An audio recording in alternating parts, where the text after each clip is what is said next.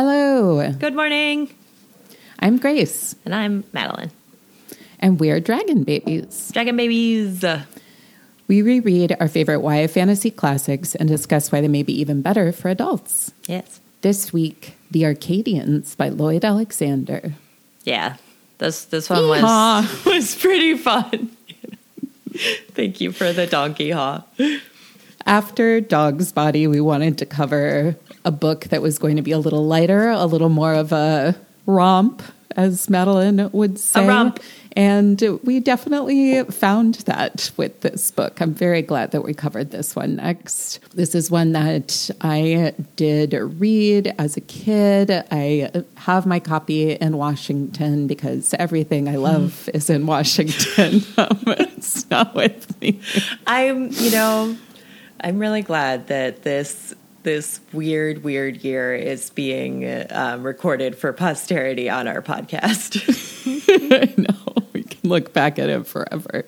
Yep. This book was published in 1995, and it is a standalone book. I was much more familiar with the Chronicles of Prydain, as most readers from that period are. And this is a book where clearly he wasn't looking to build a whole epic. Yeah, it's not an epic fantasy. It's not an epic. It's like a one-off, sort of, in my opinion, experimental, quirky, goofy retelling of a lot of Greek and other mythologies. Yeah, that's just fun. Yeah, I say this about a lot of the books we do, but it really, I would play this video game.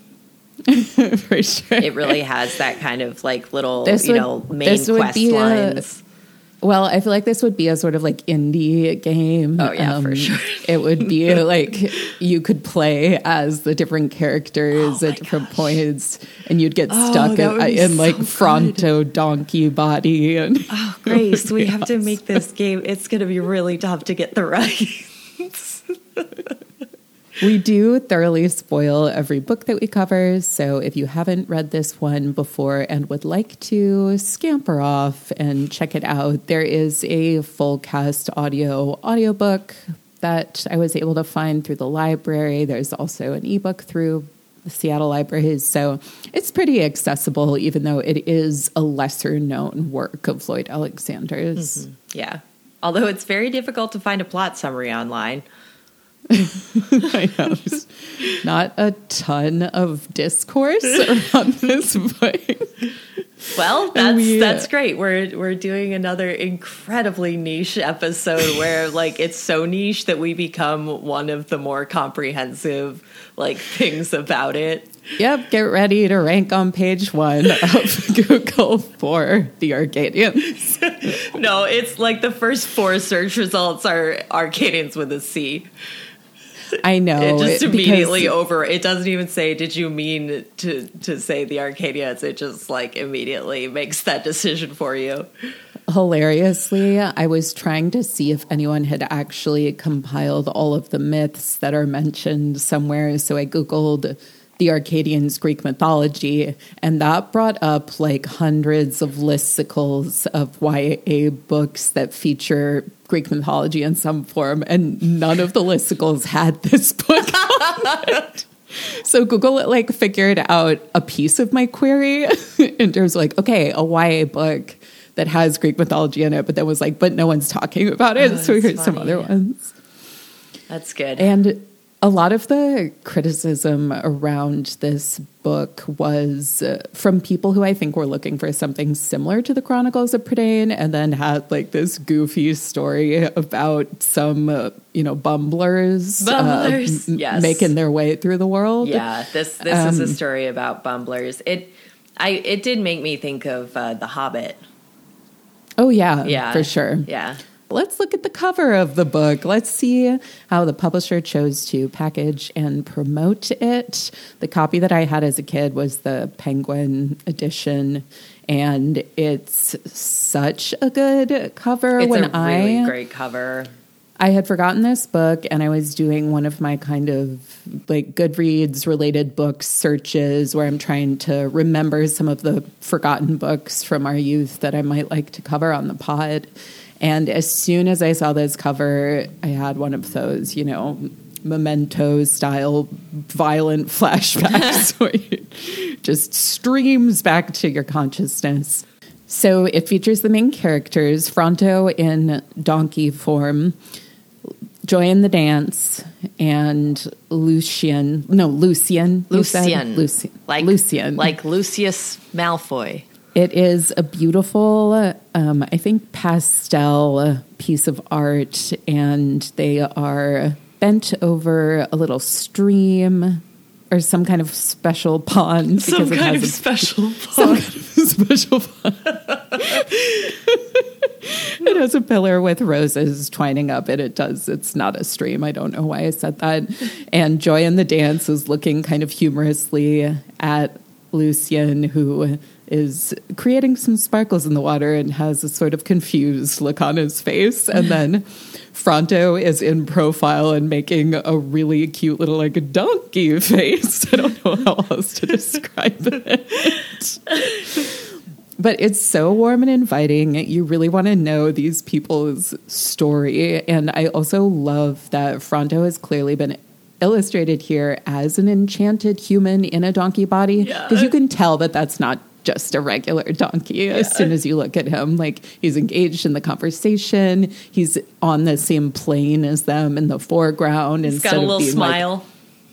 Exactly. Instead of being behind them or someone sitting on him, he's very much a part of the momentum in the way that the cover is constructed. So absolutely love it. Oh, that's great. Since I don't have the copy, I wasn't able to find the name of the artist who did this.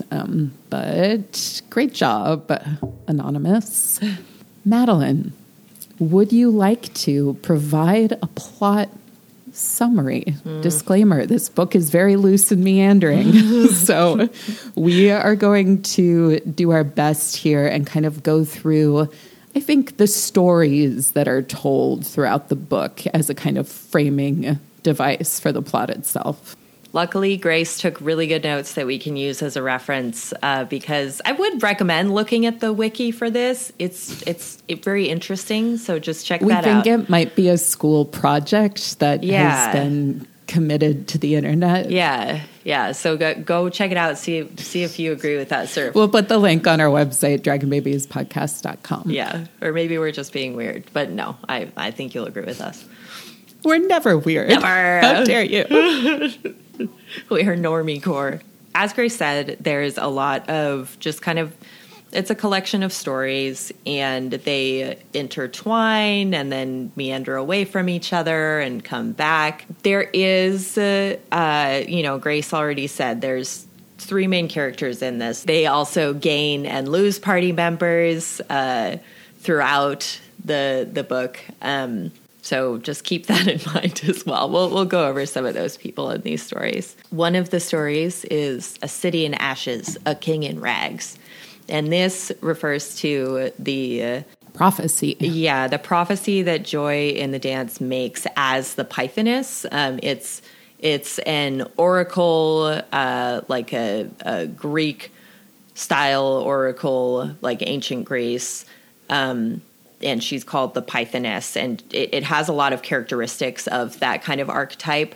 But I think that it's more complex than that, like a lot more, honestly, because that's only one kind of minimal part of her personality for most of the book, because she makes the prophecy to the king at the very beginning of the book.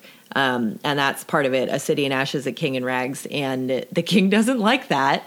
He wanted a positive prophecy. Yeah, he was there for a good time. And so this makes him flip out. He wants to capture her and kill her. Like he's rooting out followers of the Lady of the Wild Things. Lady of the Wild Things, yes.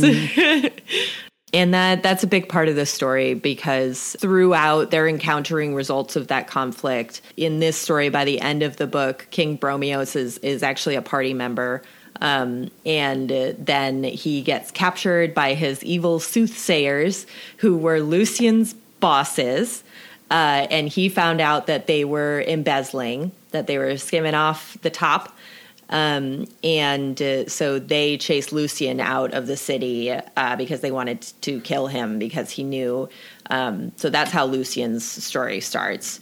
So the plot is set in motion by Joy in the Dance, who is the Pythoness who makes the prophecy. That leads to turmoil in the kingdom. Because of this turmoil, in part, Lucian, who is it? Lucian. I don't know why. It's fine. I don't know anyone named Lucian. It's fine. Doesn't matter. No, Lloyd Alexander is dead. Lucian, who is a bean counter in the king's service, discovers the embezzlement and then is chased out of town. And on the way out, he meets a donkey. Fronto is a donkey. He starts talking, so we realize that he is no mere donkey, and we find out in not too much time that he was a poet who was turned into a donkey because he drank from a sacred spring that was sacred to the Lady of Wild Things. And as punishment, he was turned into an ass. So great. I honestly love that his like overarching tale as like he continually comes across followers of the Lady of Wild Things, and they're just like, you are an ass. Like, it makes sense. Fitting. Yeah.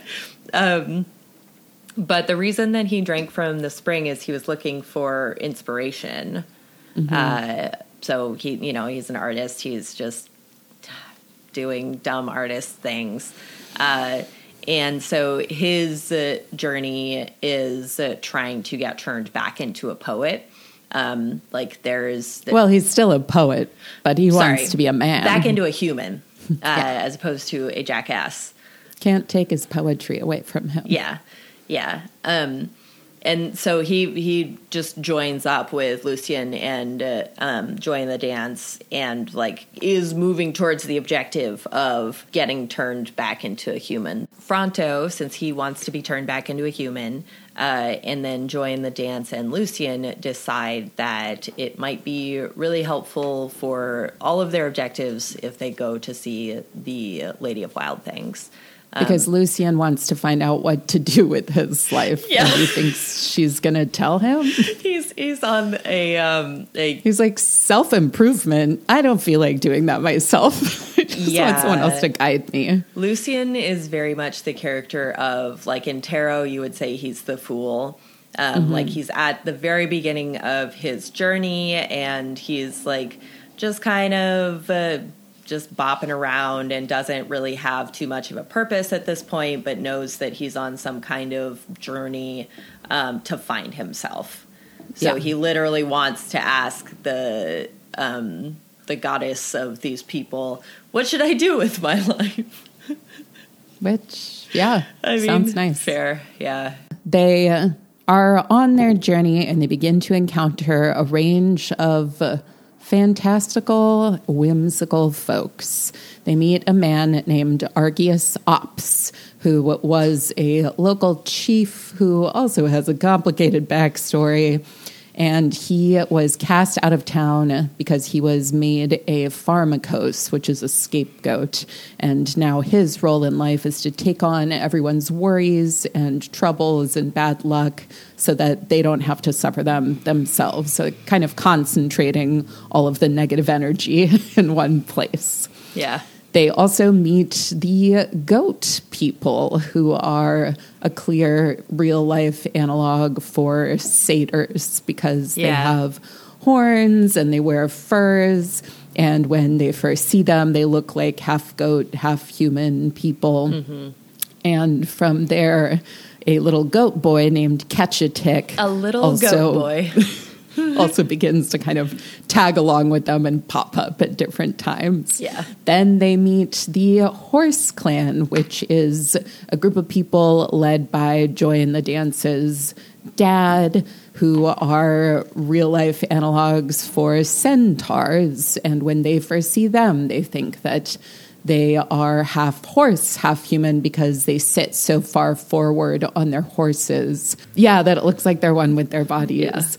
And with each of these groups, they receive a variety of different tales about their versions of their own creation and also reasons behind the current tensions between the different groups, and specifically the issues with the Bear clan, the Bear people, which is never really explicitly described. It seems to be like the white people who live in the city. And in particular, it's the Bear tribe is toxic masculinity.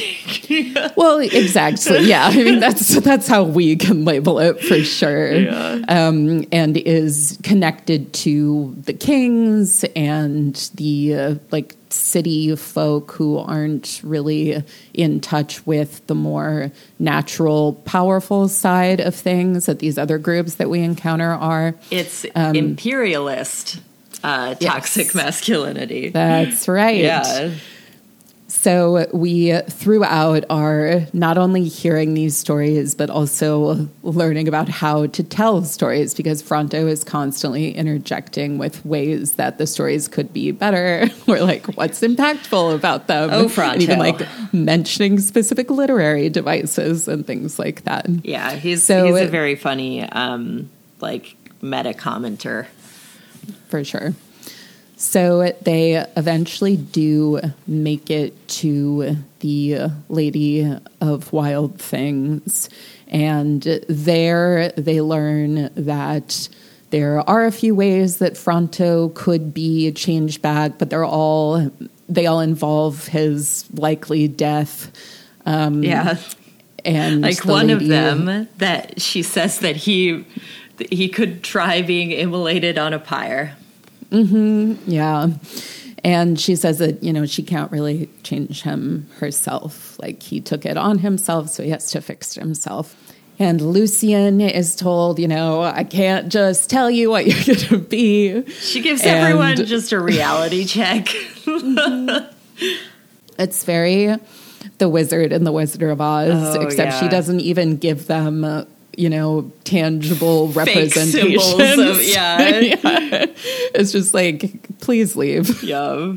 One of the biggest points of conflict in the book, which again I will say is meandering, is when they're sailing and they end up on the Isle of Tauros. So at this point, they're sailing with a man named Otis, who is clearly Odysseus. And he tells them stories about the Golden Fleece, which I want to talk more about later, and a brush with Hercules, who he describes as a brute carrying a club. Yeah. Which, yes. And his involvement in the Trojan War. Really fun stuff. Yeah. But he has taken on the task of sailing them. Okay, it is after, because the Lady of the Wild Things gives them her seal, and they use that to ask him to take them sailing. It's because they're trying to get to the place where maybe Fronto can be turned back. Yeah. But it's that the Lady of Wild Things is you could try this. Yeah, you could try to get there, but you have to get there within the next 2 weeks, because look, you're turning into a full-on donkey. Yeah, and he's hawing, and he's getting Fronto more donkey. Yeah, making lots of donkey sounds and losing his higher faculties. So they're sailing. My God, this summary is a mess. And then this is the problem with finishing the book and then waiting a week to record. Yeah. And they end up on the Isle of Tauros, and they thought that they were just pulling off to get supplies and, directions maybe. And directions, maybe. And they are brought in as sacrifices for the bull fights. And in this version of Tauros, as with all the other stories of Greek myths, the magic has been taken out, and instead we get realistic versions of what these stories originally actually were in reality. Yeah. And then we reflect on how they become the stories that they end up being through a variety of embellishments and flat out lies. And they managed to not only defeat the bull, but free the other humans who have been kept there as captives to fight against the bull. And they escape. Then they make their way back into Arcadia because they're all turned around and confused. There's a horrible storm. They get washed up on shore. The boat is destroyed because Otis forgot to pour out some wine for Neptune or whatever. It is Neptune. Neptune is Poseidon. Yeah. And then that's when they end up coming across the King Bromios, who is all tattered and starving. He's a king in rags. A king in rags. The prophecy has come true, at least in that specific piece. And they learn from the king that his counselors decided and then told him that he should be immolated, because lots of immolation in this book. It's a common fix. Because then I know, set it on fire. Set it on fire. Cast it into the fire. And once he is immolated, he will rise into the stars and spend all eternity as a constellation. And then he'll also be feasting in the hall of the gods. And doesn't that sound better than being alive? It reminds me of being a kid and learning about heaven and being I want to die. No, and this is morbid, but this is thoughts of a little kid, because I remember learning that unaliving yourself was sinful, and it meant that you couldn't get to heaven. And I just, in my little kid way, I didn't know about Catch-22, but I would really just be like, well, I know. I was like, well, that's convenient. Yeah. Because if it's a beautiful, perfect paradise, then I'm like, well, life is not. So. Right. So they return to the palace with the intent to, make things right, figure this out. There's a big scuffle and a fight, and in the end, right as the counselors are trying to set Bromios on fire, I can't remember exactly who does it, but they catch the whole room on fire, and then the whole palace burns down. So then that piece of the prophecy also comes true. And in the process, they think Fronto dies, but instead he's immolated, and it's a success. It works. He becomes a human again. Yeah. Just some real accidental problem solving along the way. Joy in the Dance, who against her mother's command to stay with her and serve her as a Pythoness, has also tagged along, and she and Lucian are like, we love each other. And then Argius Ops and one of the Lady of Wild Things' closest advisors are also like, we love each other. And then the book ends with a double wedding. And then Ops becomes emperor.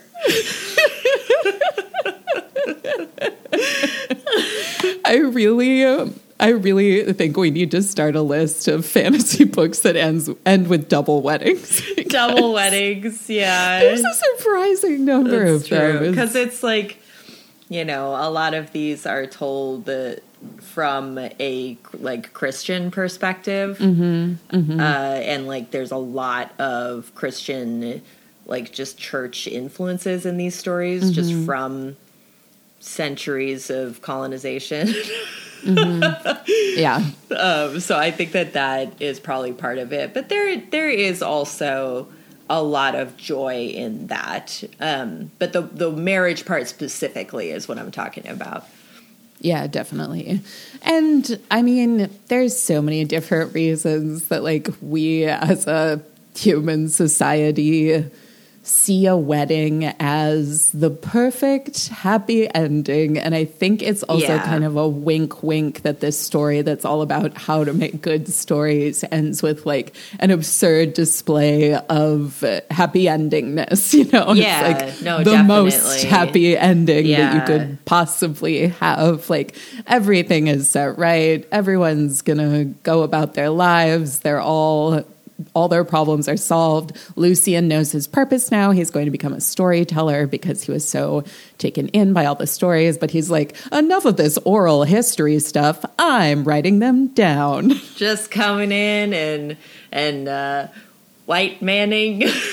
Exactly. That's the really interesting part, because the Lady of Wild Things and her people, they did originally write down their stories, but long ago, this is one of the creation myths that we get during the book.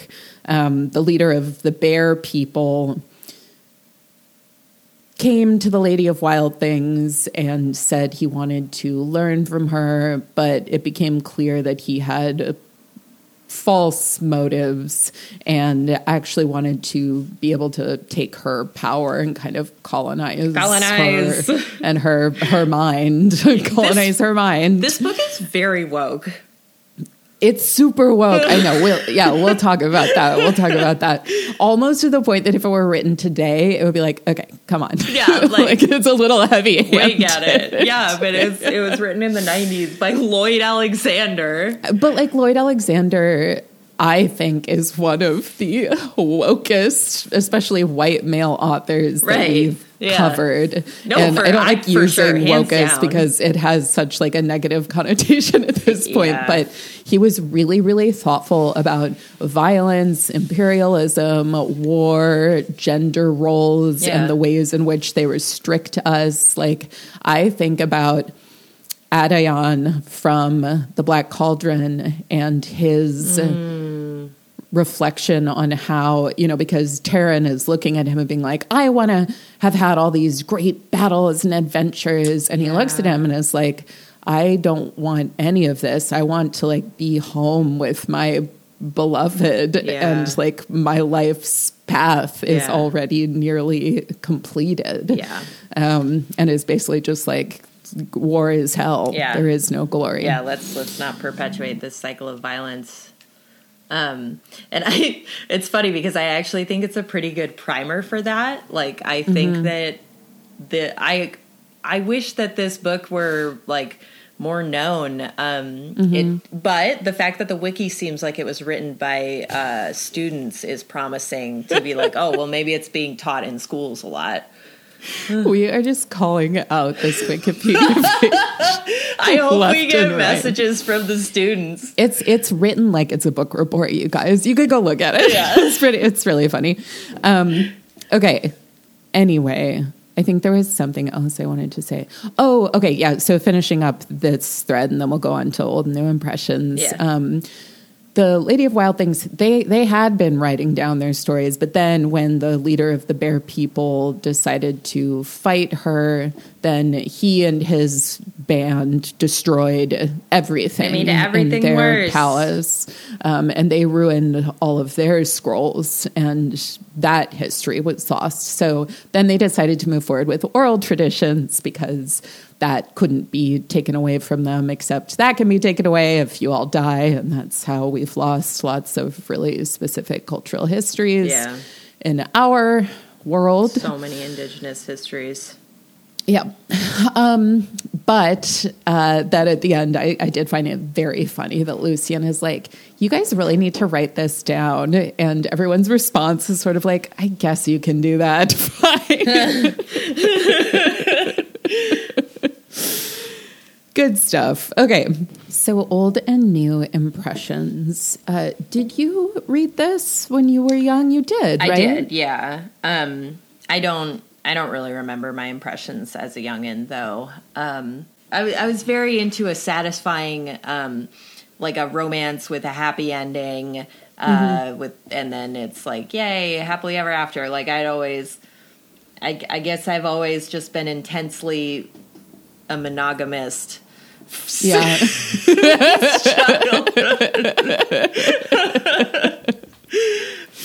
Some things you just can't fight. Yeah. I am now married. I know it came for all of us. It got me. The end. So I remember being very pleased because there was just a lot of like, low-key flirtation throughout the book. And then at the end, they just look at each other and they're like, we love each other. And it's and very, they have a very bow.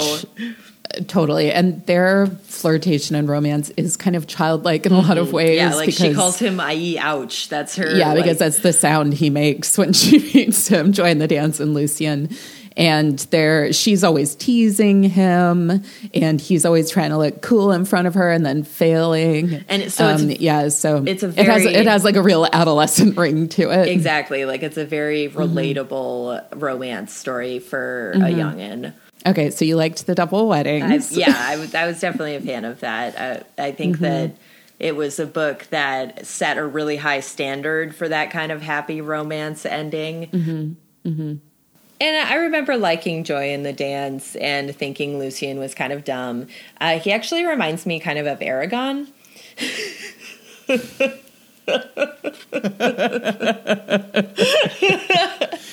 I don't know. I like Lucian a lot more than Aragon. Yes, definitely. But there definitely was some dumb dragon boy antics. Yeah. Like when he was being the most frustrating.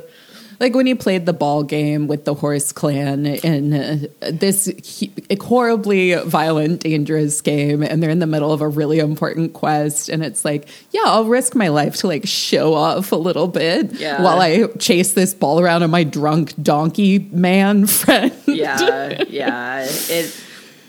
Obviously, it's on a much, much smaller scale than this, but it reminded me a little bit of the fight, like, game that the slaves are forced to do in The Northman.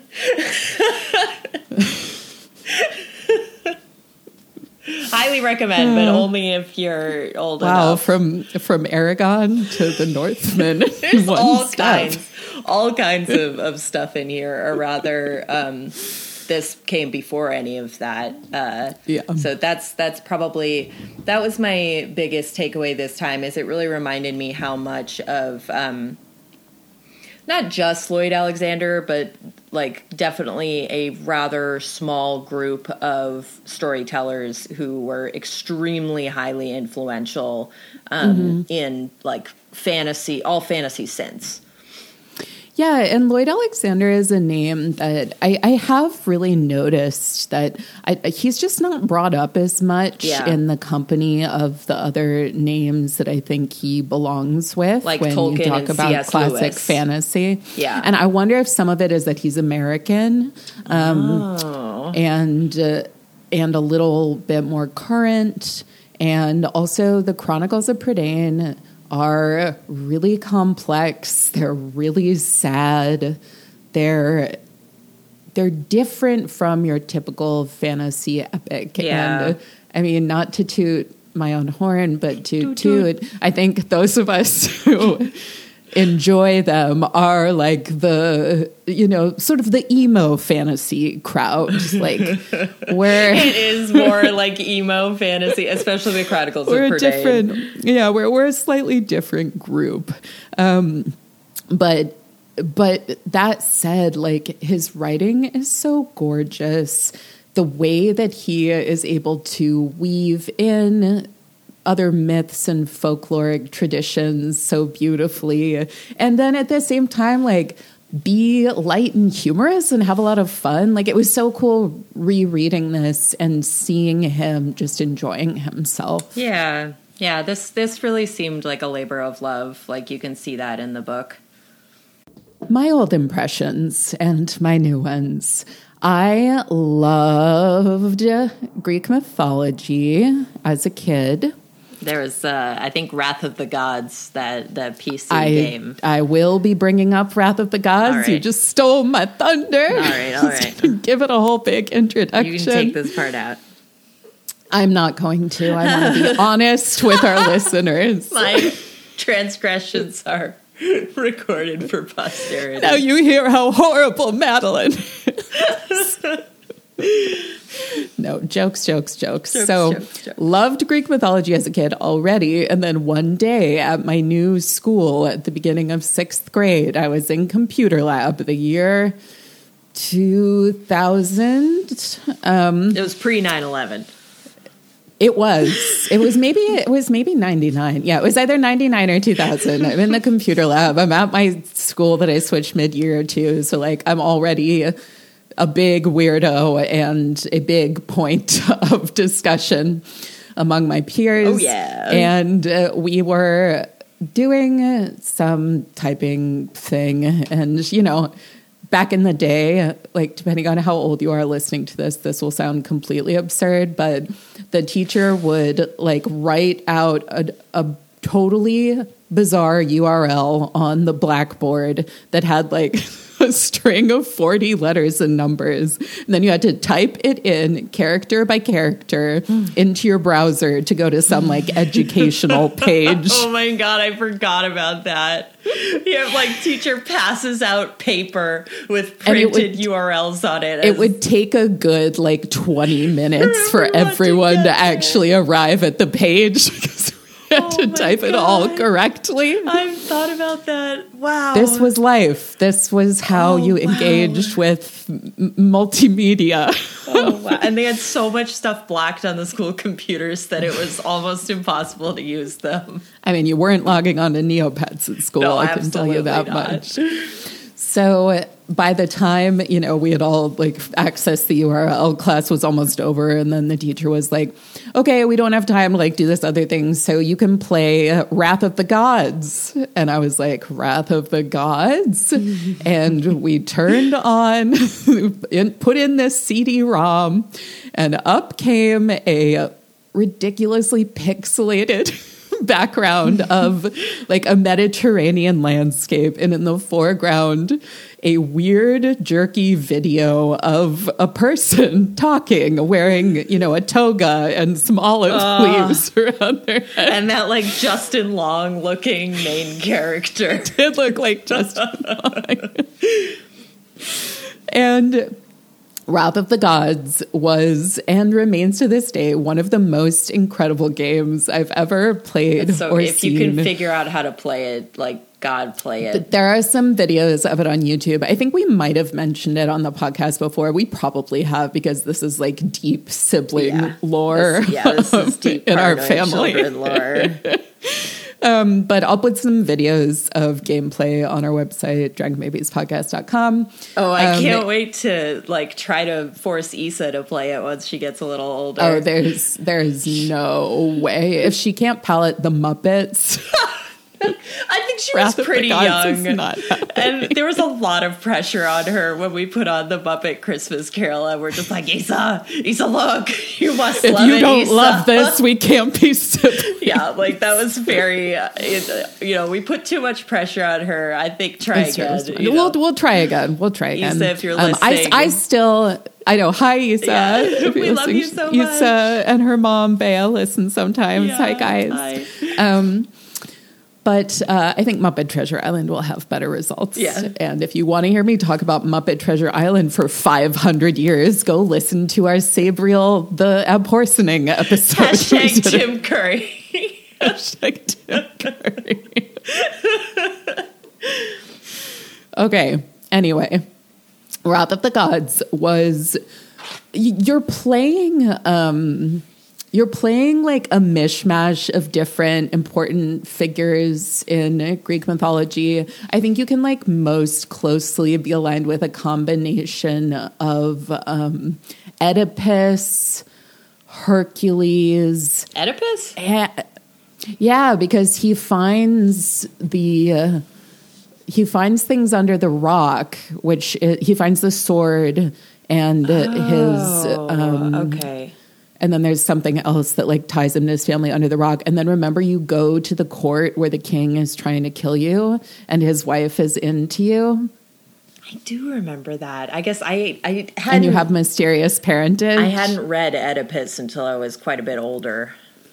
Okay, anyway, so he's a combination of like Oedipus, Hercules, like Odysseus, and then a lot of other characters show up. Like you get some of everything. You go to Hades, like that part is really fun. And you have to put Cerberus to sleep, and that part is like very annoying because you have to click between all these tunnels in a massive like cliff face. you meet the fates, and you get to decide if your weapon of choice will be a bow or a club. Yeah. And they juggle their eye around. It's the best game ever. Yeah. It's clearly a labor of love. All of the cutscenes are just weird videos of people in costumes. Set against the landscape. You get to ride a chariot between different towns, which is also very funny. It's just like its wonders never cease. So anyway, Wrath of the Gods and this book are very connected for me because they're both mishmashes of Greek lore. Yeah. And the reason that, so when I was a kid, I loved reading this book because you get to feel really smart and winked at when you figure out who the different stories are actually about and which myths are at play. It really feels like you're in on like a deeper lore, which you are. Exactly. It's like the childhood equivalent of today, like a Deadpool movie where it's like, oh, references, but a lot better and more fun. Classier, you know. Mm-hmm. Yes. Where you just get to feel like you're in this cool Greek myth club with Lloyd Alexander. Yeah. And who wouldn't want that? Yeah. But then the piece that I didn't really reflect on as a kid, but loved as an adult, is the way that this book exists to create a reality in which you can really understand how those myths came to be. Because like we talked about in the summary, Lloyd Alexander presents real-world examples of ways that the different creatures and events and gods all contained within Greek mythology could really have existed and like what their origins actually were. And then because we're getting all of the fourth wall breaking storytelling advice throughout, I guess it's not technically fourth wall breaking, but it is very meta. Like there is such a commentary on creating a story within this story that's very concerned with stories. And then it's more about the experience of those stories than any real overarching plot. Like, I think it's kind of intentional that the plot is like kind of silly and all over the place because we're not supposed to be paying that much attention to it. Yeah. It's like we keep saying, it's a series of stories. And we get what, I feel is the thesis of the book really early on when Fronto is talking to Lucian about his tale. Yeah. And Lucian starts to be like, well, wait, what? Like, is that all accurate? Mm-hmm. And Fronto says, if a storyteller worried about the facts, how could he ever get at the truth? Yeah. Which I love. And it frames the whole book so nicely because we're seeing, so a kid with little goat horns and furs on becomes a mischievous little satyr, and this group of people who spend all their time on their horses become centaurs. Yeah. And one of the funniest moments for me is when Odious is talking about coming across the Trojan War and persuading them to do a Trojan horse. But instead of a horse, it was actually an ass because he thought that would be funnier. Yeah. And then we get commentary from Fronto that's like, if it were a horse, it would be more grand. And clearly that is what eventually came to be. I also loved when they're talking about the Golden Fleece, and it's explained as there is this river with a lot of gold deposits in it. So the people that live there hang their sheep's fleeces in the water so that as it rushes through them, it catches all the gold, and then you can just comb it out and you got gold. Yeah. And I was like, what a wonderful, natural description for how a golden fleece could exist. Yeah. And it was also fascinating to have this, deeply mythologically Greek setting without gods, and the way that the people talk about it when they're sharing the origin stories is that the gods are gone because of a variety of reasons. Basically, the people were super annoying. But then that also allows us to have more focus on the humans and their actions and what they actually bring about. And you get someone like the Lady of Wild Things, who is the most powerful, quote unquote, magical person. Yeah, and in the she's book. much more out of like pagan lore. Exactly. And she's not doing magic. And Joy in the Dance, who is a prophet and who is a pythoness, her prophecies aren't, it's not like a lightning bolt is striking her and she's screaming it out. She just kind of has a feeling sometimes about what's going to happen for some people. And when she is using her quote unquote magic to affect people, what she does is just really persuade them to believe what it is that she's saying to them. Yeah, she's more of a hypnotist. Exactly. It's all in the power of speech. She makes them believe they're drinking wine and then makes them believe that they're dizzy and that they have to go to sleep in order to thwart enemies. So I thought that was all really clever. And what a great idea. Yeah. It's just, it was such a smart, little, fun book. It's just great. You should read it. We also, in all of these alternate histories of Greek myths, women are much more centered and not just because they were raped by gods and then parented specific figures or were the subject of a war because they were really hot. So beautiful that, everyone wanted them and it caused a war where thousands upon thousands of people died.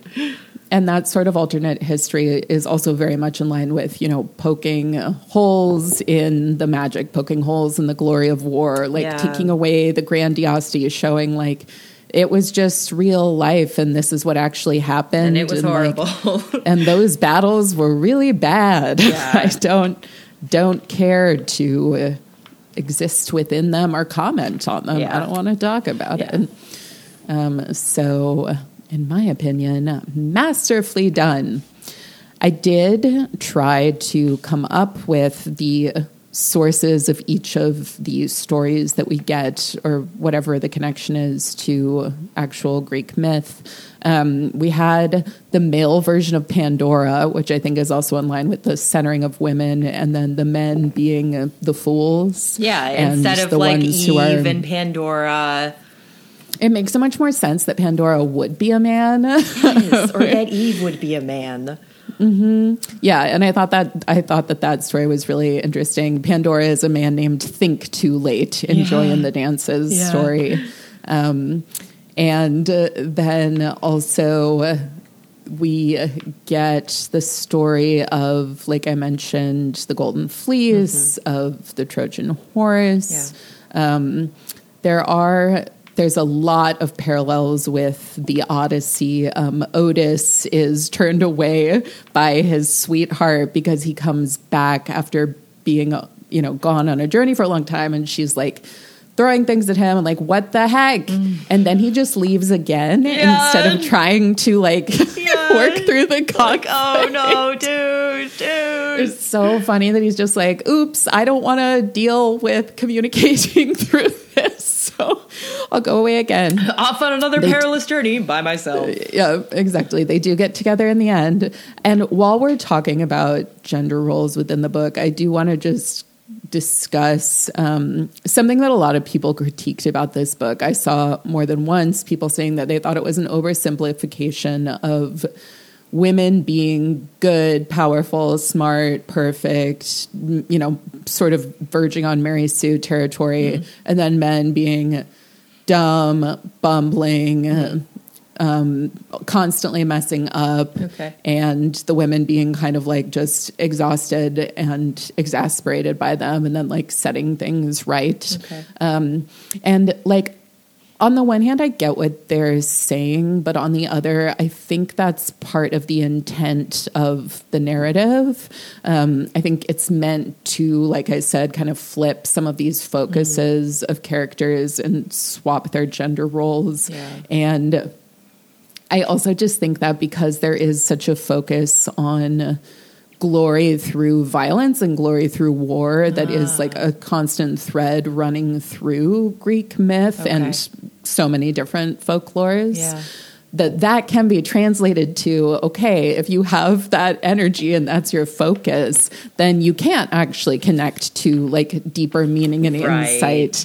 And you are going to continue to mess up because you're just focused on like ill-gotten gains. Yeah. Does that make sense? Yeah, no, it is commentary.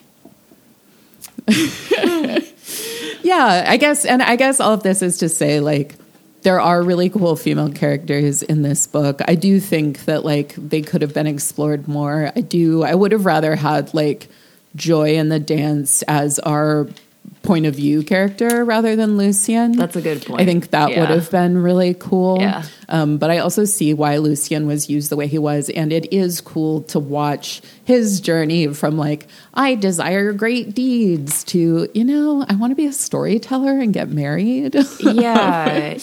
And I think that might be part of what makes Lucien remind me of Aragon, is because there's a little of this feeling of like someone else should be protagonist of this story and it would be better. Mm-hmm. Yeah, I hear what you're saying.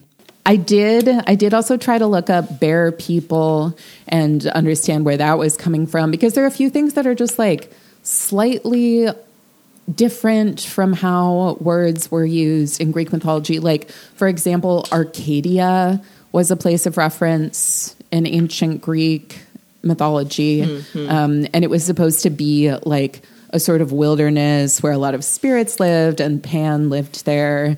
I think that there's lots of gods in and out. I think there's so. I thought that. Sorry, go ahead. No, go ahead. I think there's a map in Age of Mythology that's called Arcadia. Interesting. I hope I'm not wrong, because you could easily look this up. And I think it's in a Arcadia wilderness map. Isn't the name of where they live in Life is Strange Arcadia Bay? Oh, you're right. Yeah. Yeah. Oh, so I think it's a sort reference. of like, yes, I think it's a sort of like, ancient utopian god place. And I imagine that, it was used more just like for kind of a vague referential setting. Yeah, like a storytelling setting. And I tried looking up the bear people, and I did find a story about, Polyphonte. I don't know how to pronounce her name, who wanted to stay a virgin and not get raped by gods. Yeah. So Aphrodite made her lust after a bear and mate with a bear because she was mad at her. Then she gave birth to two bear human sons, Agrius and Aureus. And then they were like crazed cannibals who attacked people. So that sounds kind of consistent with the bear people. I don't know. All of this is like probably not what Lloyd Alexander was thinking of, but I'm just putting it out there because I do think it makes sense in some capacity. And he was so well read and brilliant that like I wouldn't be surprised if there were little pieces of this that were pulled through for the book. We've already discussed magic systems. Love what Alexander does here. We always love ways for magic to feel like it exists in the real world. I think we've already discussed animals, just like animals in this book, pretty thoroughly as well because of our dear friend Fronto the ass. And we did romantic realism too. Yeah. So let's go ahead and dive right into pretend food. Pretend food dance that you can't see. Got a pretend food dance going on today.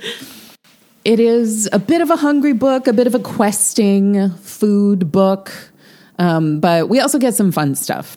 I love the way we come across a lot of really hungry people in the book, and then they just eat an absurd amount to the point that the other party members are like, we're questing, okay, right? Like, buddy?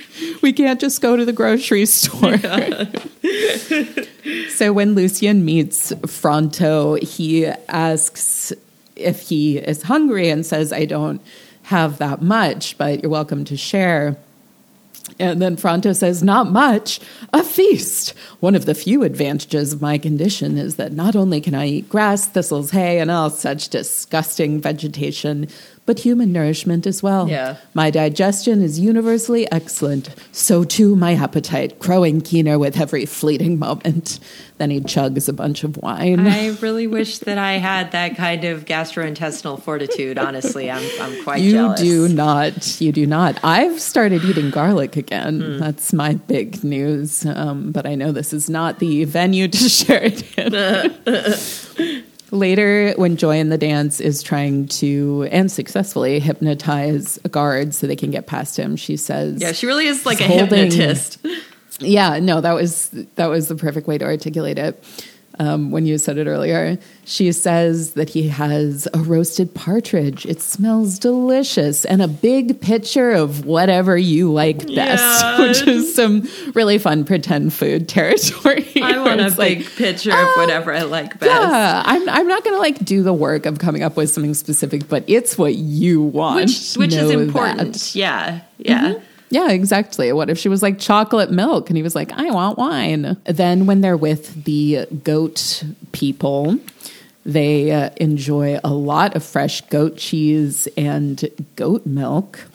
And Buckthorn tells the story of the origin of the Goat King. And he talks about the great goat who was like their original god creator, and Neverfilled, who was a nasty fellow god that he came across. Yeah. And he takes Neverfilled to give him something to eat. And he brings out a wheel of cheese and cuts a wedge. And then Neverfilled eats the whole wheel instead of the wedge. He cuts a slice from a loaf of bread, and Neverfilled eats the whole loaf instead of the slice. He pours a cup of milk, and instead he drinks the whole pitcher full. And then he has all the jars of honey, all the sacks of wheat and barley. And I really liked that story. It, too, is similar to, I think there's actually an African myth that was in a book of different African folklore that we had as kids. It was a really too. Cool book. Yeah. I didn't see it when I was like cataloging all of the books in Mom's garage. It reminded me of No Face also somewhere. When he eats the totally. frog attendant at the bathhouse who's like super greedy, and then that's when he just starts eating the world. Really good No Face vibes there. Yeah. And then the last pretend food I want to call out is the drink of leisure of the Horse Clan, which is fermented mare's milk. Yeah, it sounds really gross. That doesn't sound good to me. But as people who have struggled with, what is the curdled like milk sweet that we've talked about in other episodes that's come up? Oh, I know what you're talking about. It has like, I don't know, lemon juice and stuff in it or something. Yeah, you use lemon or vinegar. Syllabub. I'm pretty sure it's Syllabub. You're right. Yeah, we've discussed Syllabub here before. Syllabub even sounds pustulant. Made by curdling sweet cream or milk. Yeah. Definitely like in a Syllabub territory. But Fronto gets really drunk on it and then fends off all of the lady donkeys who are hot for him for some reason. It's very weird. Like, why would they be so into a donkey? Well, and he's very... Oh, yeah, because they're mares. They're not donkeys. Yeah, no, they're horses. Right. Yeah, because they don't have donkeys there. Yeah. Well, he's like cool and new and different, and like also he's funny. Ladies love. That's true. That's true. Ladies love a funny king. That's right. A funny short king in his case because he's also a donkey. Yeah. And that wraps up the pretend food. If anyone has ever had good fermented mare's milk and got drunk on it and then played a dangerous game, please let us know. We'd love to tell your story. Yeah. Let's select and rate our badass ladies. My badass lady is going to be Joy in the Dance. And I rate her... I rate her autonomy to continue to do what she wants to do. Yeah, that's a good rating for her because she does like disobey her mom. But then in the end, her mom is like, okay, whatever. Yeah. It seems to work out okay. Yeah. It's funny how those stakes really change because Yes. earlier in the story, it's like, I've sworn my life to her. I can't do anything else. Yeah, like, and then this is my calling. And her mom like calls her out and is like, no, you have obligations. Like, this is what you're going to be doing. Yeah, but turns out things are a little more flexible than expected. Yep. My badass lady is going to be Marina, who is Odious's sweetheart. She gets left behind again and again, and she becomes a small business owner. Yeah. She has I related to her. Yeah, she has to do things herself. Yeah, I've been taking care of, I started an inn. I have this whole business here. Like, if you want to come and be a part of this, you have to help. Like, you can't just be going off on adventures all the time. Yeah. I appreciated that, like me, she has a small business owner. And, you know, sometimes you got to go things alone. Yeah. I don't wish for her that I guess my rating for her is that she, like, met someone else. And, like... didn't have to just like wait and pine for all of those decades for a guy who like I don't mind Odious. I think it's funny that I'm pronouncing his name as Odious. It's probably not right. Yeah, I don't think that's the way you're supposed to say. I think it's Odeus. That's what they said in the audiobook. Yeah, well, I like Odious. Yeah, shows but my true feelings about him. Definitely not who you want to have a romantic relationship with.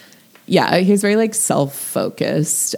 He's very like brusque as well, and also very, well, I've had a tough life, so like, don't you tell me. It's like, well, you kind of made your life that way. Yeah. So, yeah, my rating for Marina is someone else that can help her run the inn. Yeah.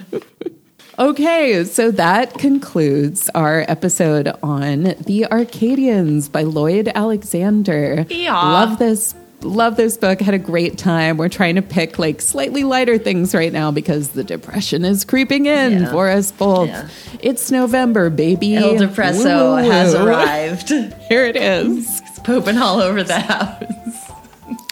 Thank you so much for listening.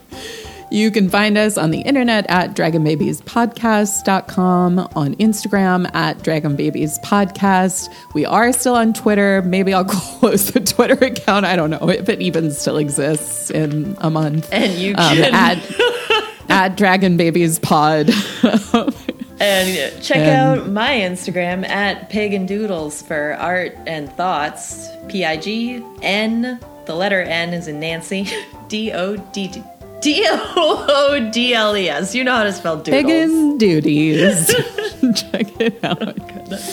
Our next book will be Rag Witch by Garth Nix. A lot of Garth Nix this fall, but I said this on our Instagram the other day. I do feel fall is the perfect time to read Sabriel. The cold is creeping in. You can be cozy. You can eat toffees. So let's cover a different book by him, Rag Witch. Yeah. I'm Grace. And I'm Madeline. Until next time. Goodbye.